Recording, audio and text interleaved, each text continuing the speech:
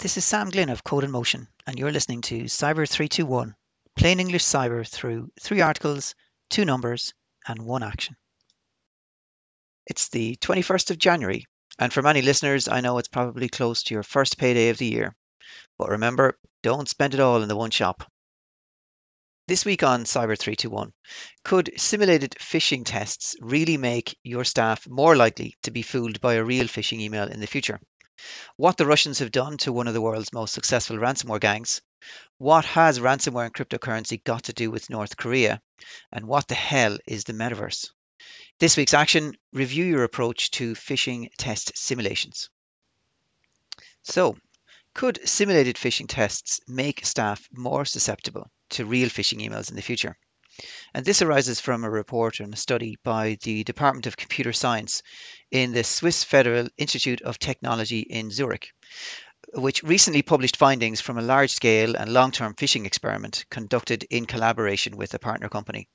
The experiment ran for 15 months and involved over 14,000 employees of the company receiving different simulated phishing emails over the period. It is thought to be the first large-scale and long-term study of the impact that simulated phishing tests have on the security defenses of a large organization. The study confirmed what many previous studies had concluded. For example, adding a warning to suspicious emails reduces the likelihood of staff clicking on links within the emails or performing other dangerous actions.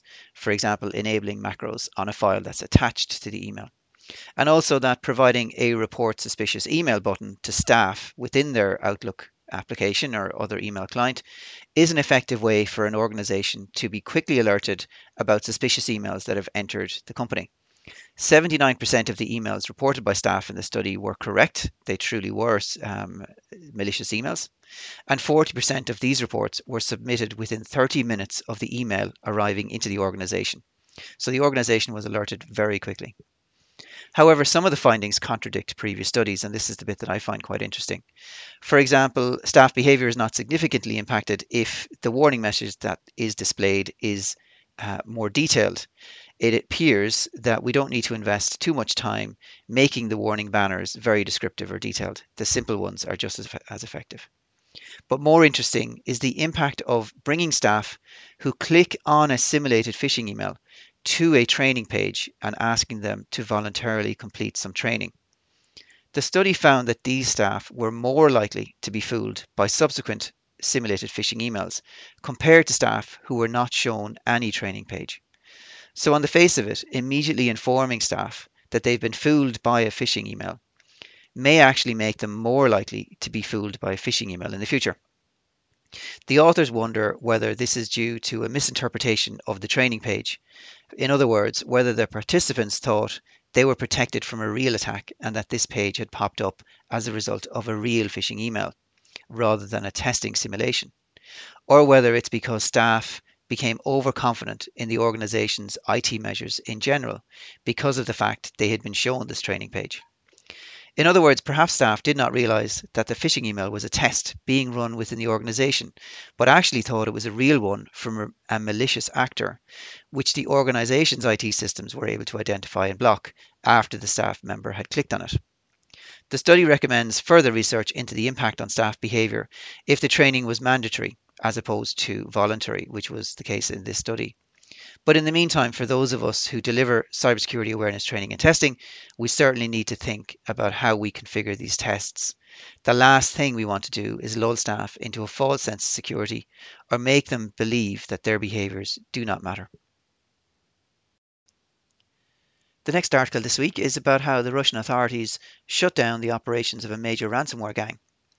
It was recently announced that the Russian Federal Security Service, the FSB, raided and shut down the operations of the Revil ransomware gang. Authorities said they seized more than 426 million rubles, 600,000 US dollars, and 500,000 euro in cash, along with cryptocurrency wallets, computers, and 20 expensive cars. The FSB, which serves as Russia's internal intelligence agency, said it conducted its operations at the request of US authorities, which were notified of the results of the raids. The raid came after President Biden and US authorities had pressured Russian President Vladimir Putin repeatedly over the summer to crack down on the Russian underground cybercrime ecosystem, which harbours many of today's top ransomware crews. The Revil Gang was one of the most active ransomware crews last year, being responsible for the attack against JBS Foods, which impacted the meat supply across the US and Australia in May, and the attack on IT provider Kaseya during the 4th of July weekend. What's interesting here is it could be a very interesting development because in the past, the US have accused Russia of turning a blind eye to these gangs operating in their jurisdiction. So it may be one of the first times that the US and Russia have worked together to shut down one of these ransomware gangs. There's no word yet on similar operations to shut down the operations of the Wizard Spider gang, which is said to operate from the St. Petersburg area of Russia. This is the gang behind the attack that crippled Ireland's health service last year. Perhaps the Irish government could leverage the special relationship that it claims to have with the US administration to get the gang shut down. After all, President Biden does say that he's as Irish as a pint of Guinness, even though Biden doesn't drink, and Guinness is owned by an English company.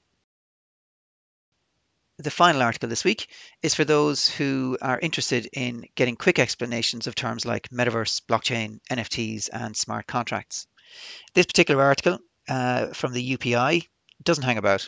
It describes blockchain as a technology that permanently records transactions, typically in a decentralized and public database called a ledger. Less than 100 words later in the article, it gets on to defining smart contracts, calling them essentially blockchain-based software routines that run automatically when some condition is met.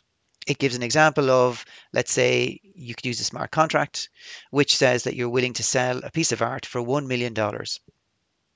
If I come along with $1 million and I click agree, the artwork and the money automatically transfer ownership between us on the blockchain, with no need for a bank or third party. And if either of us were to later dispute the transaction, for example, if you claimed that I only paid you $999,000 rather than the 1 million, I would be easily able to point to the public record in the distributed ledger and therefore avoiding a legal situation. There are mountains of articles and white papers out there that can describe each and every one of these terms in detail. But if you don't know where to start, this particular article is a good place to begin. Two numbers this week. The first is 32%. So back to the study by the University in Zurich, and during their 15-month study that I discussed earlier, approximately 32% of staff members clicked on at least one of the 6 simulated phishing emails that were sent to them during the period of the study. While the study does not mention how much cybersecurity awareness training the staff had received prior to or during the study, this statistic reminds us that staff are human and humans are flawed. So it does appear that it is inevitable that our staff defences will fail. The best that we can do is to reduce the frequency of the failure through effective training and testing, and to ensure we have other defences in place to protect the organisation when these failures do occur. For example, two-factor authentication, restriction of administrator privileges, and reliable backups. And if you need more on these, you can check out my guide to the basics on my codeinmotion.ie website. The second number this week is 400 million US dollars. And this is according to an article on Cointelegraph. North Korean hackers stole $400 million worth of cryptocurrency in 2021, which was double the amount stolen in 2019. Cyber attackers based in North Korea, such as the Lazarus Group, primarily focused on investment firms and exchanges and used the usual range of techniques such as phishing emails, malware, and social engineering to succeed. I always wondered how North Korea can fund the development of hypersonic and intercontinental rockets and to maintain one of the largest armies in the world with 1 million army personnel, despite being subjected to significant economic sanctions. Clearly, ransomware and cryptocurrency must play a part. After all, they're truly global and they do not understand borders. In terms of the Lazarus Group, which I mentioned just a moment ago, this group has also been blamed for the WannaCry ransomware attack in 2017, which affected nearly 200,000 computers in 150 countries, including the NHS in the UK. If you're interested in learning more about this group, which has been closely linked to the North Korean state, the BBC released a podcast series last year called The Lazarus Heist, It is a great series that describes the group's attack on Sony in 2014 and their attempts to steal $1 billion from Bangladesh Bank in 2016. And one action this week, following up on the study by the University in Zurich, it is time for us to review our approach to phishing test simulations. As I mentioned earlier, the latest research would suggest that immediately telling people when they have clicked on a simulated phishing email may have unintended consequences. If your organization runs phishing test campaigns, it may be worth reviewing how these are set up to ensure they do not lull people into a false sense of security. And if your organization does not run phishing test campaigns, it is time you started. Because if you're not testing your staff, you're waiting for the bad guys to do it for you. Okay, that's it for another week. My name is Sam Glynn of Code in Motion. I'm a cybersecurity trainer and IT advisor. My clients include regulated financial services firms and the companies that sell to these regulated firms. Until next time, take care.